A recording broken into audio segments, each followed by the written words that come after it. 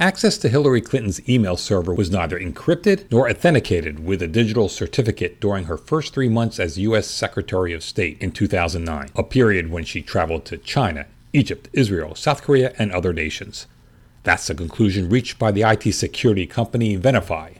Its Vice President of Security Strategy and Threat Intelligence, Kevin Bochek, says an exhaustive search of public databases and internet scans strongly suggests that the ClintonEmail.com domain, created 8 days before the Senate confirmed Clinton as Secretary of State, did not have a digital certificate, either issued by a domain registrar or self-generated, that would ensure encrypted and authenticated email communications. Bochek says the ClintonEmail.com domain received a digital certificate from Issuer Network Solutions on March 29, 2009, 39 days after Clinton took the oath of office to become Secretary of State.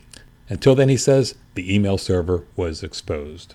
Given what we found at that period of time where the system could have been available for eavesdropping, not just monitoring of communications, but also monitoring of user IDs and passwords for logging on to the system that was not only used by Secretary Clinton but by others, then could have left the system open to long-term breach. Likely those credentials used in the first 3 months probably were not changed frequently. Then someone could have just normal access to the server, not even trying to hack it. Without a digital certificate, Bochek says, Clinton's email server could have been spoofed, allowing attackers to trick unsuspecting users of the site to hand over their usernames and passwords or other sensitive information. But at a March 10th press conference, Clinton contends the proper safeguards were in place to secure the personal email server. Here's a reporter asking Clinton about the security surrounding the server and the former secretary's response. You mentioned the server. That's one of the distinctions here. This wasn't Gmail or Yahoo or something. This was a server that you owned. Is that appropriate? Was there any precedent for it? Did you clear it with any State Department security officials?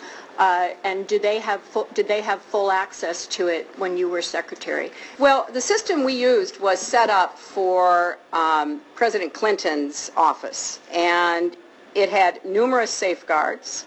It was on property guarded by the Secret Service, and there were no security breaches. So I think that the use of that server, which started with my husband, certainly proved to be effective and secure. Clinton didn't answer the question on whether she cleared use of the personal server with any State Department official and whether the State Department had full access to the server when she served as secretary. And Clinton didn't provide any information on how she knows the personal email server wasn't breached. It's a point made by Bochek, who also poo-pooed Clinton's comment that the server was guarded by the Secret Service.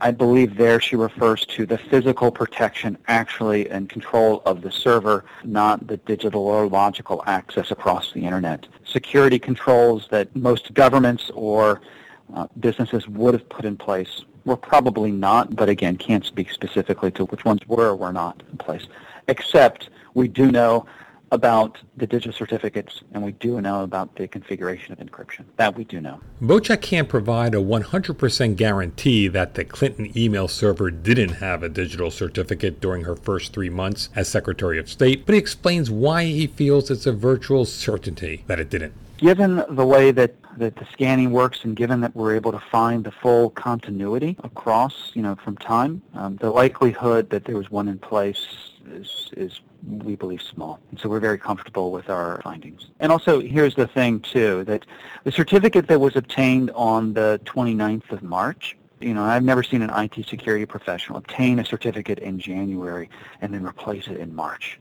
Most IT security professionals want to leave them there in place until they're about ready to expire, which is what they did, actually. So whoever was in charge there running the certificates for the server 2 days before the 2009 issued certificate in 2013, they went ahead and replaced it.